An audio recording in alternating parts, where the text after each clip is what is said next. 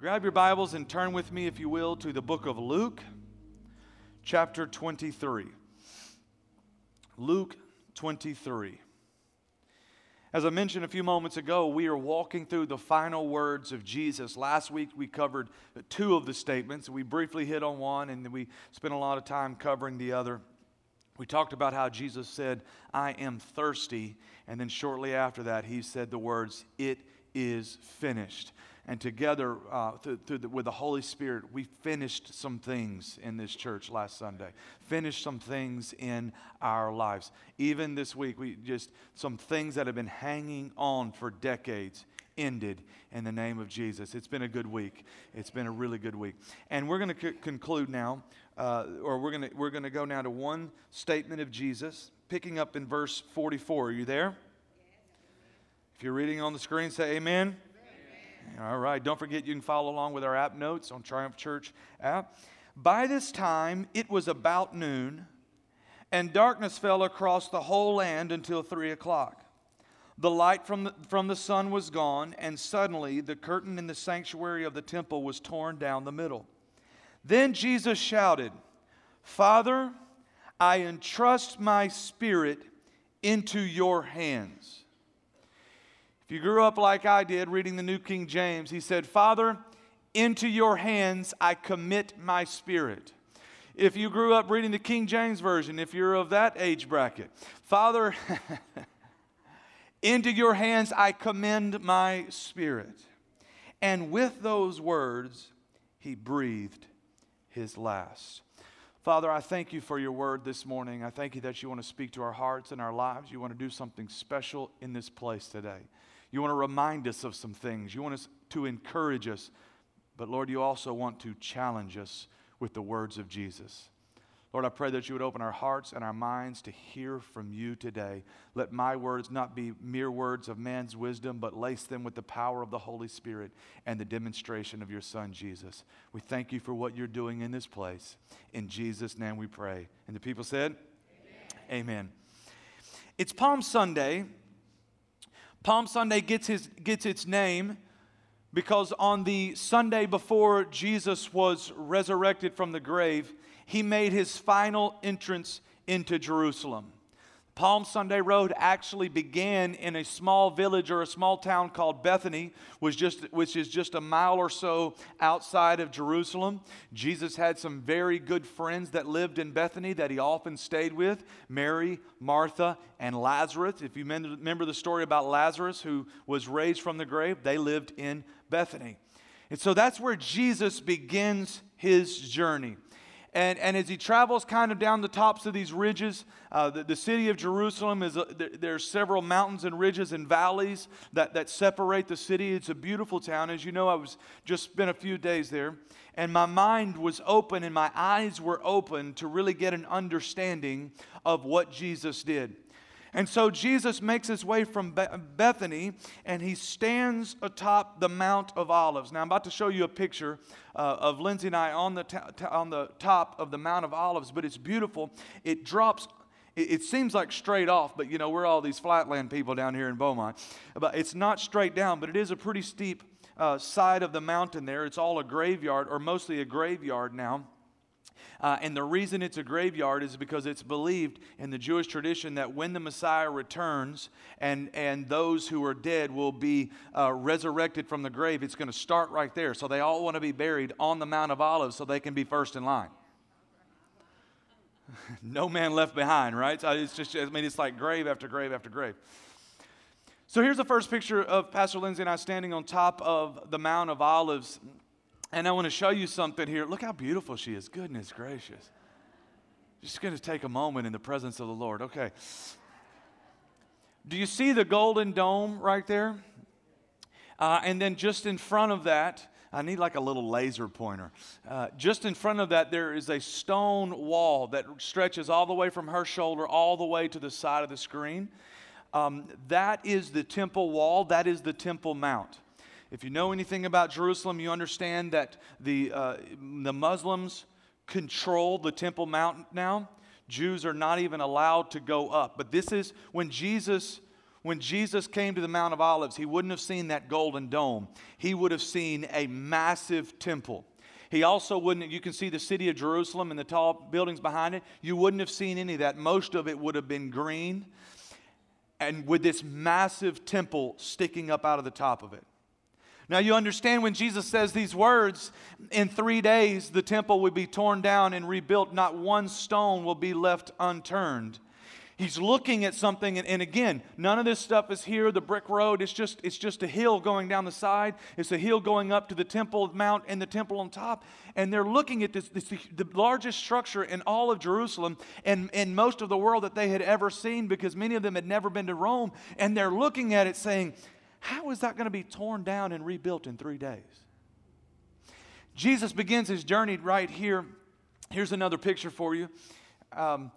We had a little service right here on the side again, and it just right on the other side of that iron fence, it just drops right off. Here's something interesting for you as well. As you go down to the bottom and then back up, what we're looking at right here is what's called the Eastern Wall or the Eastern Gate. The Eastern Gate. Now, the Bible also says that when the Messiah comes, he is going to come down the Mount of Olives, and he's going to descend down the Mount of Olives, and the Messiah is going to go into this Eastern Gate. Here's what's interesting. The Islamic people obviously do not believe in Scripture. They think it's all a lie, but what they know is that the Messiah is a priest, and a priest cannot walk through a graveyard. So what they did, what you see on all those tiered and all those things right in front of the wall, that's actually an Islamic graveyard. So they walled off the Eastern Gate. They stoned up the Eastern Gate so you can't open it. And then they built a graveyard so that if they're wrong and the Jews are right, when the Messiah returns, he won't be able to get in the gate because he can't go through the graveyard.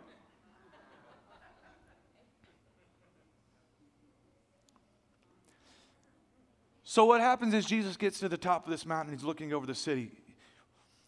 The disciples didn't fully understand what Jesus was looking at when he was overlooking the city, but don't you know that Jesus did? In fact, Jesus had already told them, when I get to Jerusalem, they're going to do horrible things to me. We'll read the scripture in a minute. And I'm going to die. And he is looking over the place, knowing what is coming. But the people are singing his praises. Next picture, if you would.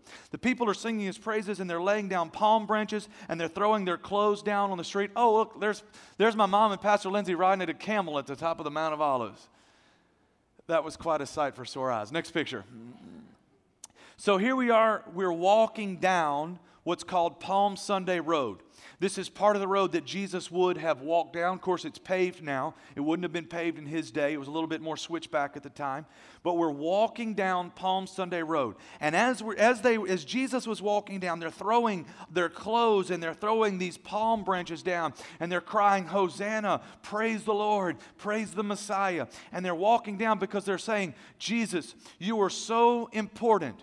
You are so honored. You are so revered. You are so much the King and the Messiah that we don't even want your feet to touch this dirty ground. So we're going to lay our own clothes down so you can walk on top of them. That's what's happening as we're going down. We end up in the Garden of Gethsemane. This is where the road meets a main crossing road. Jesus would have gone on from here. Go to the next picture for me, guys. Of course, we know what happens in the Garden of Gethsemane. This is where Jesus prayed 3 times until drops of blood poured from his forehead. This tree right here is almost 1,000 years old. It's an olive tree that's almost 1,000 years old. That's my mom and I, and that's my grandfather's prayer shawl that he got 20-something years ago when he was there. And as you know, he's at the end of his life, and so we brought it there, and we took a picture with it, and we prayed over him and prayed over his life. One more picture, and you can see, get a little bit better picture. This is what the garden looks like today.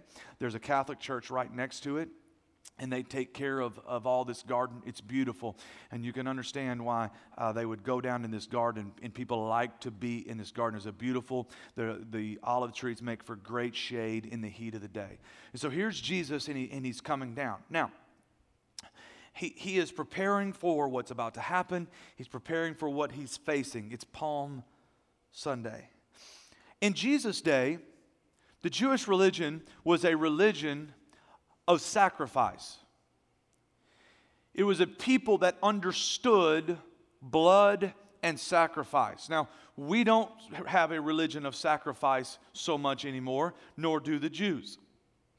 In Jesus' day, as they prepared for Palm Sunday, the Passover, and all of these celebrations, people would be bringing their lambs, and they would literally be sacrificing. There could have been 100,000 lambs sacrificed on the weekend in this small city of Jerusalem. They say that at times there was so much blood that the streets ran with rivers of blood because there were so many sacrifices going on. Because the Jewish religion in Jesus' day was a religion of sacrifice. Now it's no longer a religion of sacrifice. The temple has been destroyed. They don't go every year and sacrifice a lamb any longer. But the Jewish religion is now a religion of prayer. It's a religion of traditions, and it's a religion of laws. They don't have a place to sacrifice, so instead they pray. It's always been a religion of prayer. It's even more so now. Whereas before the religion was based on sacrifice, now it's based on prayer. You okay this morning? Am I boring anybody? So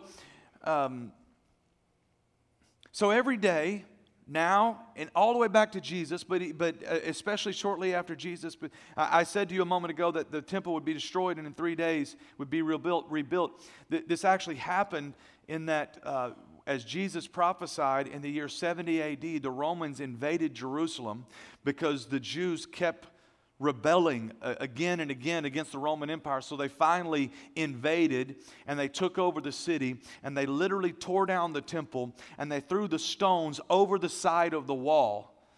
They threw them down in order to break them open because they were covered in gold.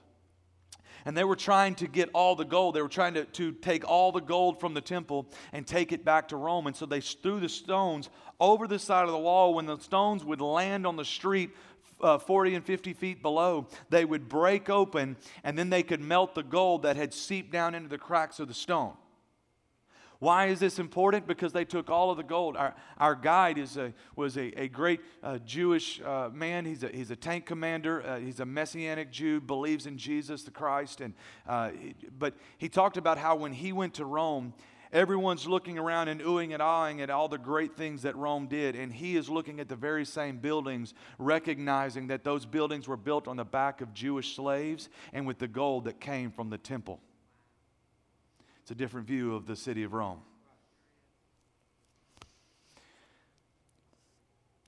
So day after day, Jewish people, especially observant Jewish priests, rabbis, or even if you're not a priest or a rabbi, you're just an observant Jew, you say certain prayers every single day. What we have to understand is while Jesus was the Messiah, while Jesus was God, the Bible refers to him as our high priest. The disciples referred to him as Rabbi. Remember when they were at the Lord's Supper, at the Passover meal, and Jesus said, "Someone's going to betray me," and they said, "Rabbi, is it I?"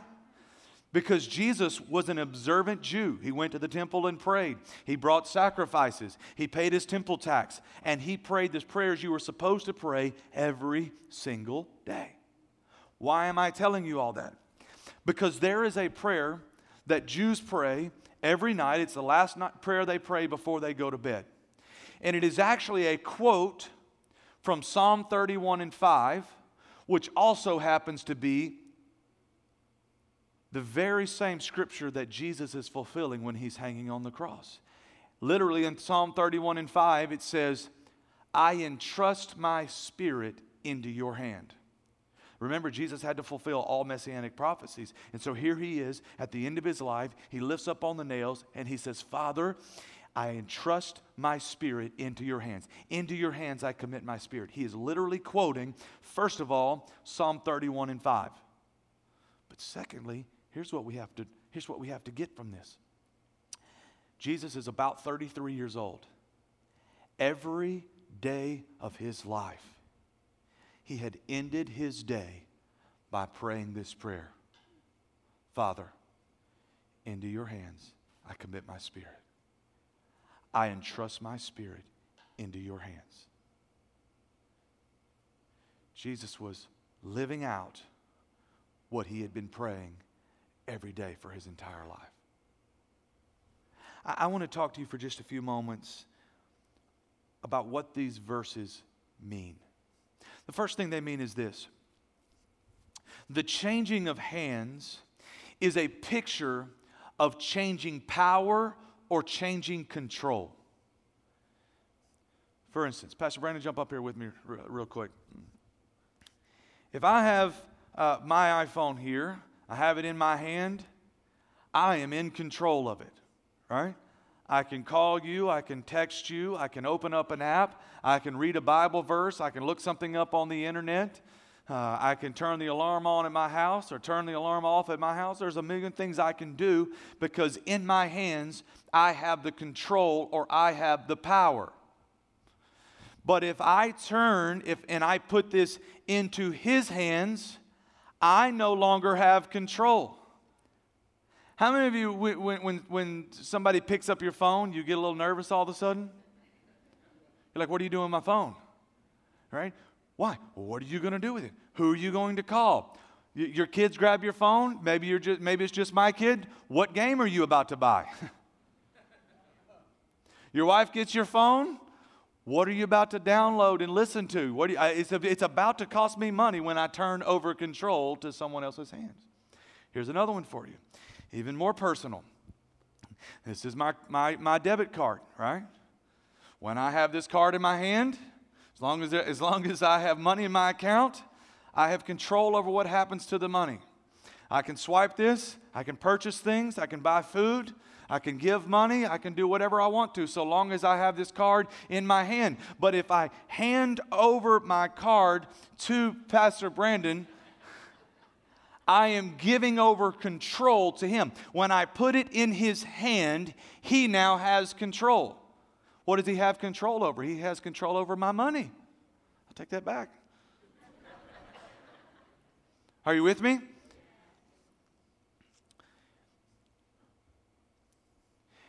Remember, Jesus is saying this is his last words. This is his last moment. As soon as he says these words, he breathes his last and he dies. If Pastor Lindsay and I were to pass today, and I look at my life and I say, what's the most important thing I have in my life that I would want to make sure was given over to somebody?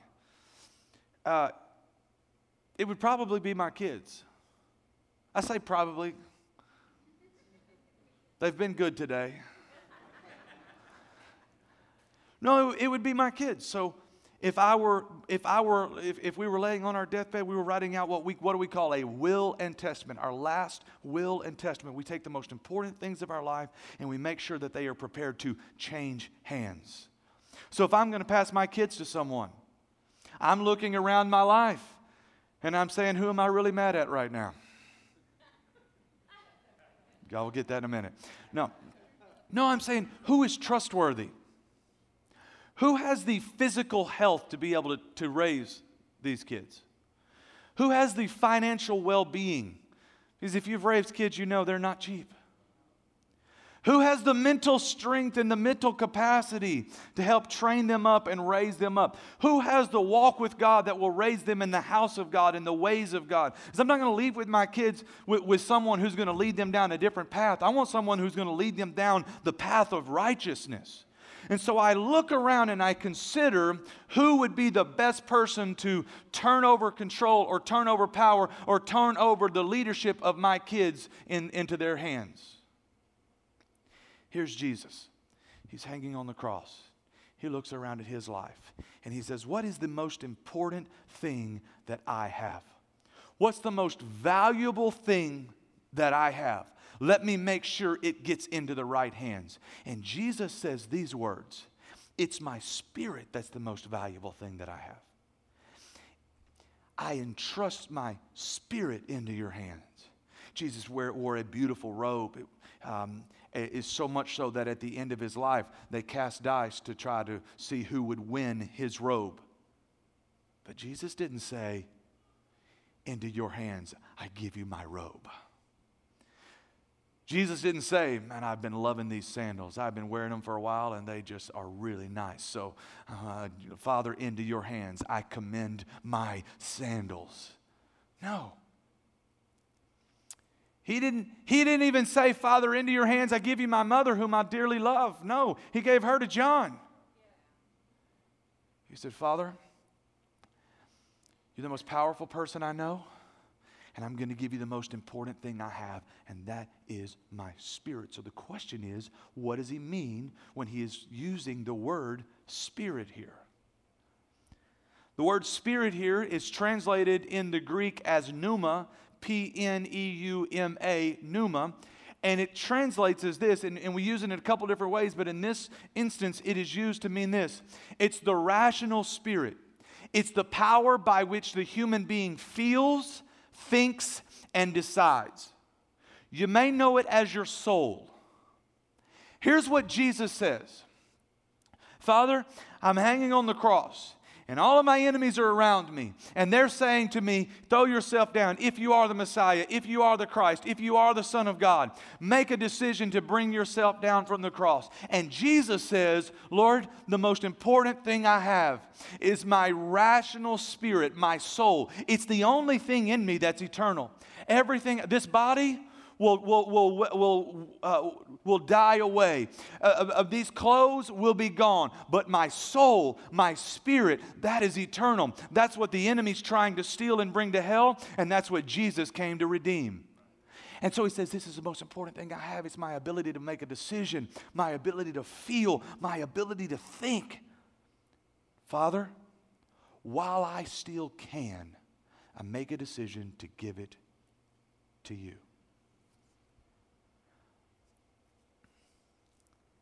Our soul, it was believed to be in the Jewish culture the life force that gave the body the ability to move and breathe.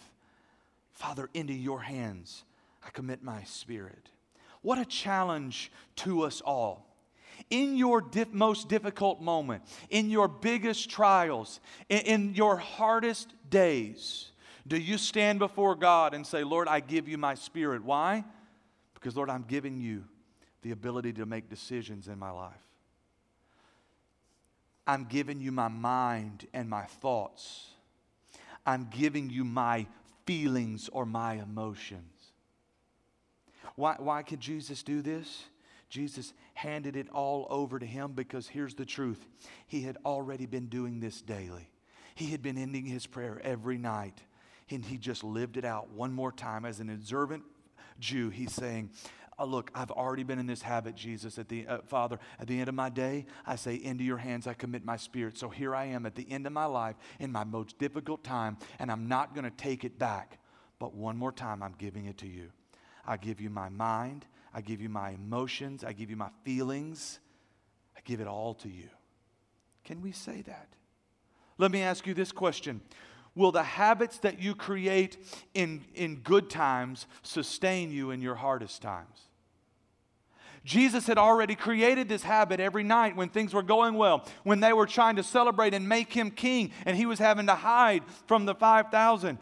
He was saying, into your hands I commit my spirit, and then hanging on the cross at the end of everything, he said, into your hands I commit my spirit. What we do in the good times, the habits we build, will they sustain you when things get difficult?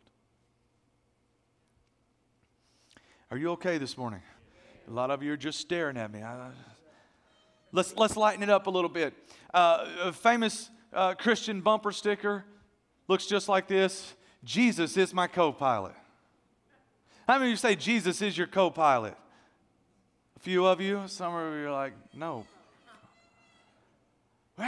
So we're living our life and we're saying, Jesus, you're in the co-pilot seat with me. You're helping me fly this plane. You're helping me live my life. You're helping me make decisions. It's a wonderful thing. Jesus is my co-pilot. Here's the problem. This bumper sticker is totally wrong. Jesus is not going to be a co-pilot. I'm sorry. God, he functions a little differently than that. Either he is the pilot or he is no pilot. But what do? We sit in the pilot seat. We want Jesus to be there with us, so we're flying along and everything is smooth and we think we're doing well. And then we hit turbulence, and the masks are coming down, and the people are panicking, and our wife is losing her mind, and our kids are crying, and the steward's screaming, and everything is going crazy, and you don't know what's going on, so you're like, Jesus, take the wheel. And he's like, no, you got us here. Oh, don't hand it over to me now. Isn't that what we do in our life? When everything's going good, I got this, Jesus, I'll take over. And then things go bad, and we're like, Jesus, what do we do? So we race back to church and we start praying again. And all of a sudden we're going to pray before every meal. We ain't prayed in 6 months. We're going to pray before our meal now. We pray at night before we go to bed. We start reading scriptures. Why? Because the turbulence of our life is hit. But what if every day we prayed the prayer of Jesus, Father, into your hands I commit my spirit. Father, into your hands I commend my spirit. Father, into your hands I entrust my spirit. I'm turning it over to you today. I'm not going to be the co-pilot. I'm not going to be the pilot. I'm just going to be in back. I'll just be taking care. I'll be the steward. I'll be serving at your whim. You just tell me where you want me to go. You just tell me how you want to get there. I'm just along for the ride. You see, we mix the theology of Jesus Christ, the message of Jesus Christ, with the American dream. And we think that we're going to dream it and God's going to bless it. We think that whatever I want to do, whatever I want to be, Jesus loves me so much, He's going to bless those dreams. He never promised that. He never said that. That's not anywhere in Scripture. It says He has a plan for me, a plan not to prosper me and not to harm me, a plan to prosper me and not to harm me, but give me a hope in a future. It's His plan, His hope, His future, not even mine. I need to get out of the cockpit, and I needed to get back and do some serving. Just, Lord, you know, you've been flying planes since the beginning of time. What am I going to tell you? What am I going to tell you, Jesus, that you don't know? What am I going to tell you about my life that you don't know? What am I going to tell you about the circumstances that you don't know? What am I going to tell you about the devil that you don't know, Jesus? You already defeated him. So why am I trying to get involved? Why don't I let you fly the plane and I'll go to the back and just do whatever you tell me to do? Jesus isn't my co-pilot. He's the pilot. He's flying the plane. He's the only pilot. If this plane goes down, it's just going to have to go down, Lord. If we make it to our destination, according to your will. But I'm not going to take over. Try to take it from Jesus the moment things get difficult. Jesus didn't. He's hanging on the cross and He says, yep, this is about as difficult time as I've ever been in, Father. So let me just make it clear. Into your hands, I commit my spirit. When times got rough in your life, maybe you're going through a difficult time right now. Did you take control back? Or have you let Jesus stay in control? Let me ask you this question. Whose hands would be better, yours or God's? Whose hands would you rather have the power in? Yours? With your limited power, with your limited knowledge, with your limited understanding, with your limited wisdom, or God's with unlimited power, unlimited wisdom, unlimited understanding. He has the power to create. He has the power to judge. In His hands is the power to redeem. In His hands, the power to liberate. In His hands, the power to assist you and the power to sustain you. God's hands are all powerful, all knowing. They are sure, they are faithful, and they are never failing. They are hands that are full of physical strength and unlimited resources. He doesn't struggle with His emotional health. Why would I want the power myself? Why not give it to Jesus? I'm not just turning my spirit over to anyone. I'm turning my spirit over to the one. Second thing I want to tell you today is this. Jesus willingly laid down His spirit. Will you? Jesus wasn't forced to. As a matter of fact, here's what He says in John chapter 10, verse 18. No one can take my life from me. No one. I sacrifice it voluntarily. Notice here, not even God the Father took His life. No one. Jesus said, I sacrifice it or I lay it down voluntarily. For I have the authority to lay it down when I want to and also to take it up again. Here's what you have to know. When Jesus was hanging on the cross and the mockers were saying to Him, take yourself down off there if you are the Son of God, Here's what Jesus says in John. I have the authority to take myself down off this cross. I'm choosing not to. For this is what my Father has commanded. The Father God gave him the authority and gave him a mission. And said, your mission is to sacrifice your life, but I'm also giving you the authority, the free will to make the decision yourself. In your life, God will give you missions, He will give you commands, He will give you instructions, and He will give you directions. But you have to lay your own life down willingly. He won't take it from you. He won't. He won't sacrifice it for you. You have to say, Jesus, here I am. Just like you hung on the cross, here I am. I commit my life into your hands. I commend my life, my spirit, my mind, my emotions, my ability to decide. I put it in your hands. You're struggling with a decision today? You're struggling with your emotions today? Father, right now, I am willingly, while I can still make a decision, no one is taking my life, no one is stealing it from me, I am willingly giving it over to you. Is this something that we do? Is this something that we practice? Or do we say, well, I don't really want to live for God today. I don't really feel like it. Well, normally I do, Pastor, but today it was just really tough today, so I took my life back. No, every single day Jesus prayed the same prayer. Father, into your hands I commit my spirit, in the good days and the bad days. If you knew what I was going through, Pastor Randon, you would understand. Maybe I would, but Jesus wouldn't, because I can guarantee you, your day, your week, your month, your year, your life has not been any worse than the day Jesus hung on the cross and said, into your hands I commit my spirit. Well, I tried to, Pastor Randon, but it wasn't working out. I get it. You got to stick with it. Did it look like it was working out for Jesus? No, but He didn't take it back. He didn't get to the cross and say, man, guys, I didn't think it was going to go like this. That's enough of this. I'm coming down off of this cross. No, He looked around and said, yeah, this was pretty hard, but still into your hands I commit my spirit. Here's what Jesus said in Luke chapter 9, verse 23. Then He said to the crowd, if any of you wants to be my follower, you must turn from your selfish ways, take up your cross daily, and follow me. How often do we have to take it up? Every day. Pastor Aaron, I overslept this morning and I ran out of coffee. And so Jesus is just going to have to understand. Y'all know any people like that? Just if you don't have coffee, it's going to be a rough day.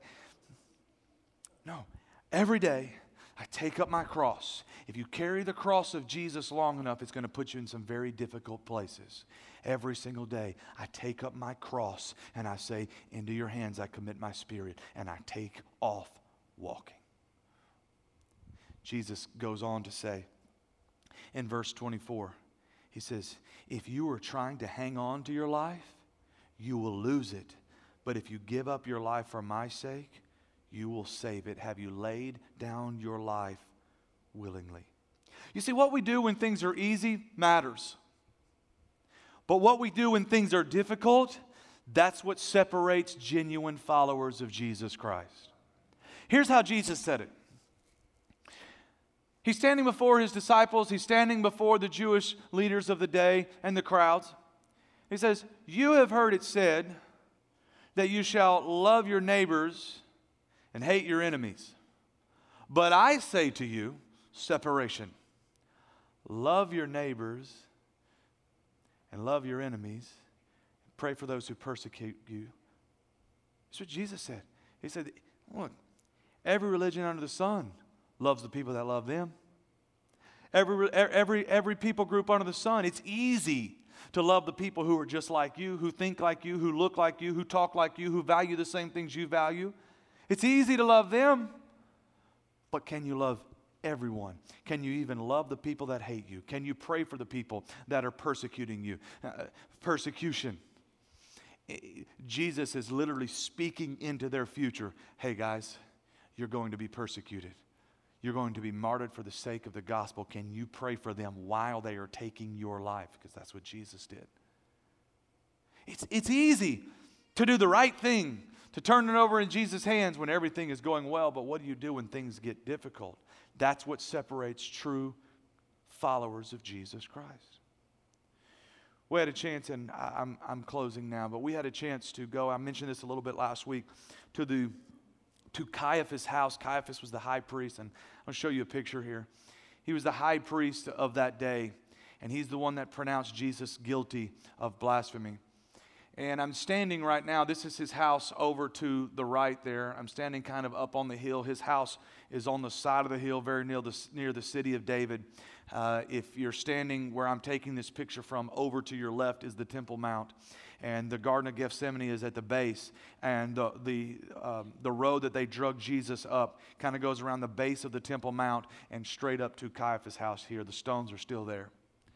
This is the courtyard. Jesus is just inside the door to the right, the archway to the right. Of course, all this was rebuilt later, but you just have to track with me. This is the same place.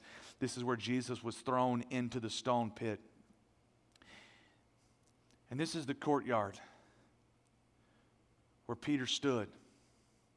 Just a few hours before, when everything was going well and Jesus was sitting having the Last Supper in an upper room with his disciples, and Jesus says, all of you will deny me this night.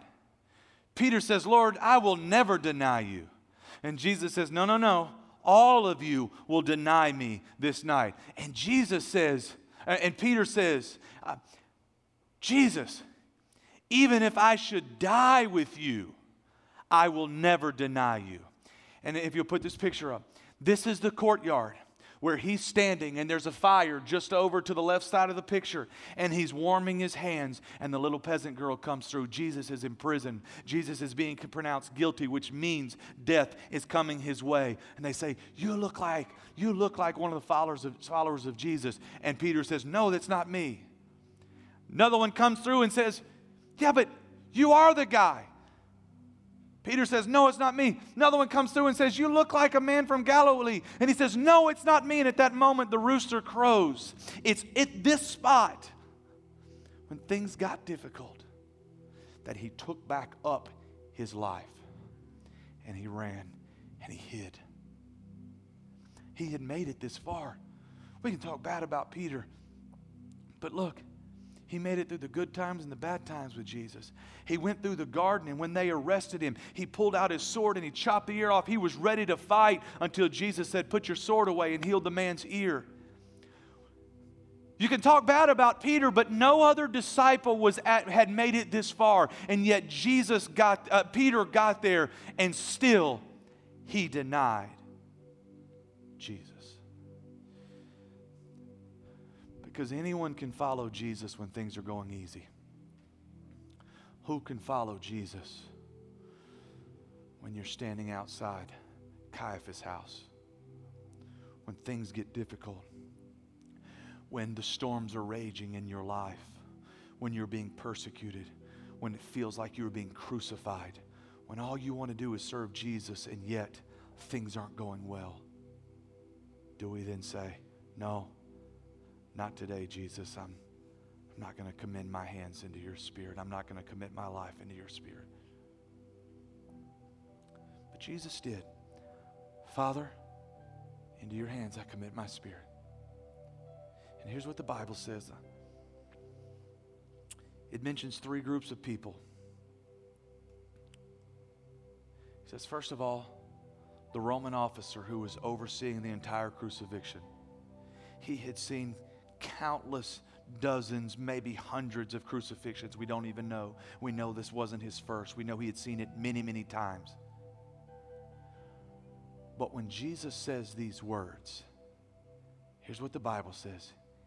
He worshiped God. We know now Rome to be a Christian nation, the Roman Catholic Church, but it wasn't at this time. It was a pagan, hateful, ugly country as it relates to God. And yet he falls down on his knees and he worshiped God. And he says, surely this man is innocent. Another translation says, surely this man is righteous. What's going on? what Jesus did on the cross helped this man understand who he really was.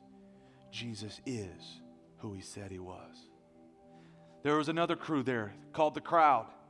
It's the very same crowd that had said, crucify him, crucify him. We want to keep Barabbas. We want to keep the criminal. We want to crucify Jesus. Whipping him is not enough. We want him dead. And yet here's what he says. When the crowd that came to see the crucifixion saw what had happened, they went home in deep sorrow. They went from crucify him to what did we do? This happened because of the words of Jesus and the love of Jesus through the midst of adversity. May I ask you this question? To your enemies, what are your words saying to them? What is your life saying to them?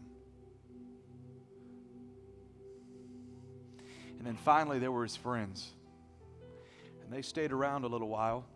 They took down the body of Jesus and they put it in a tomb. They wrapped him in the shroud and the things that they did, the linens, and they put him in the tomb. But when they left there, they went and hid. And they locked their doors because they were afraid that the same people that came for Jesus would come for them. The same people that had pointed out Peter and caused him to run had caused everyone to go into hiding. They forgot the promise of Jesus. They forgot what he had said. Here's the words of Jesus. In Matthew chapter 16, verse 21. From then on, Jesus began to tell his disciples plainly. He wasn't hiding it. He told them plainly that it was necessary for him to go to Jerusalem, that he would suffer many terrible things at the hands of the elders, the lead priests, and the teachers of the religious law. He would be killed, but on the third day, he would be raised from the dead. They hid because they had heard the words of Jesus, and he had told them plainly, but it never made sense to them. And suddenly, here they are. Jesus has died, and they forgot the promise. I want to encourage you with this today. Wherever you are, whatever you're going through, don't forget the promise of Jesus. Don't forget. Don't forget. It's easy to forget when the world is spinning, when the world is trying to crucify you, when they're hunting you down, when your enemies are swarming all around you. It's easy to forget and take your life back and go into hiding and go your own way and say, well, maybe I was wrong. Maybe I got it wrong. No. You didn't get it wrong. Jesus loves you. He came, he died for you, and he rose again on the third day. And the same power that lives in Jesus lives on the inside of you. And if he promised it, he will never let one word return void. Don't forget the promise. I want to conclude with this. Can you say, like Jesus said, Father, into your hands I entrust my spirit. I'm not going to take it back. When things get difficult, I'm not going to take back my decision-making power, my thought life, my emotions, my personality. I'm not taking it all back. It's in your hands. I'm putting it in you. You're all powerful, all knowing. You're capable of it all. What do I know? I'm limited in all my ways, so I'm putting it in your hands. That's our prayer today. Can you close your eyes and bow your heads with me for just a moment? My question to you is, have you taken your life back? Not did you ever give it to Jesus, not did you give it to him when things are going well, but have you taken your life back? And if you have, I want to pray a prayer today where we give our lives back to Jesus. Our spirits, our minds, our emotions, our thought life, our decision-making power, we give it back to Jesus. If you want to pray that prayer with me, would you just slip up your hand if you want to pray that prayer with me again? Let's give it back to Jesus. Yeah, hands going up all over. Father, we stand here today, and some of us in this room are in good times. Others of us, we're in okay times, but some of us, Father, we are in terrible times. We feel like we're being crucified. We feel like our enemies have surrounded us like they did you, Jesus, and they surrounded us like David did when he wrote in Psalm 35. But Lord, we are standing here today to say to you once again, into your hands we entrust our spirit. We commit our spirit. We commend our spirit. We are giving it to you. We give you our thoughts. We give you our decision-making power. We give you our emotions, our feelings. Lord, any feelings that are not of you, any emotions that are not of you, we turn them over to you. We give you our life, our most precious possession, our soul. We give it all to you, God. And we declare that you are the Lord of our lives. You are all powerful. You are all knowing. You are ever faithful. You will never fail us. You will never leave us. But Jesus, you are with us even now. So forgive us for taking our life back. We give it to you once and for all. And Lord, I speak over these people that you know the plans you have for us. Plans to prosper us and not to harm us, but to give us a hope and a future. We will not forget your promise. In the name of Jesus we pray. Amen.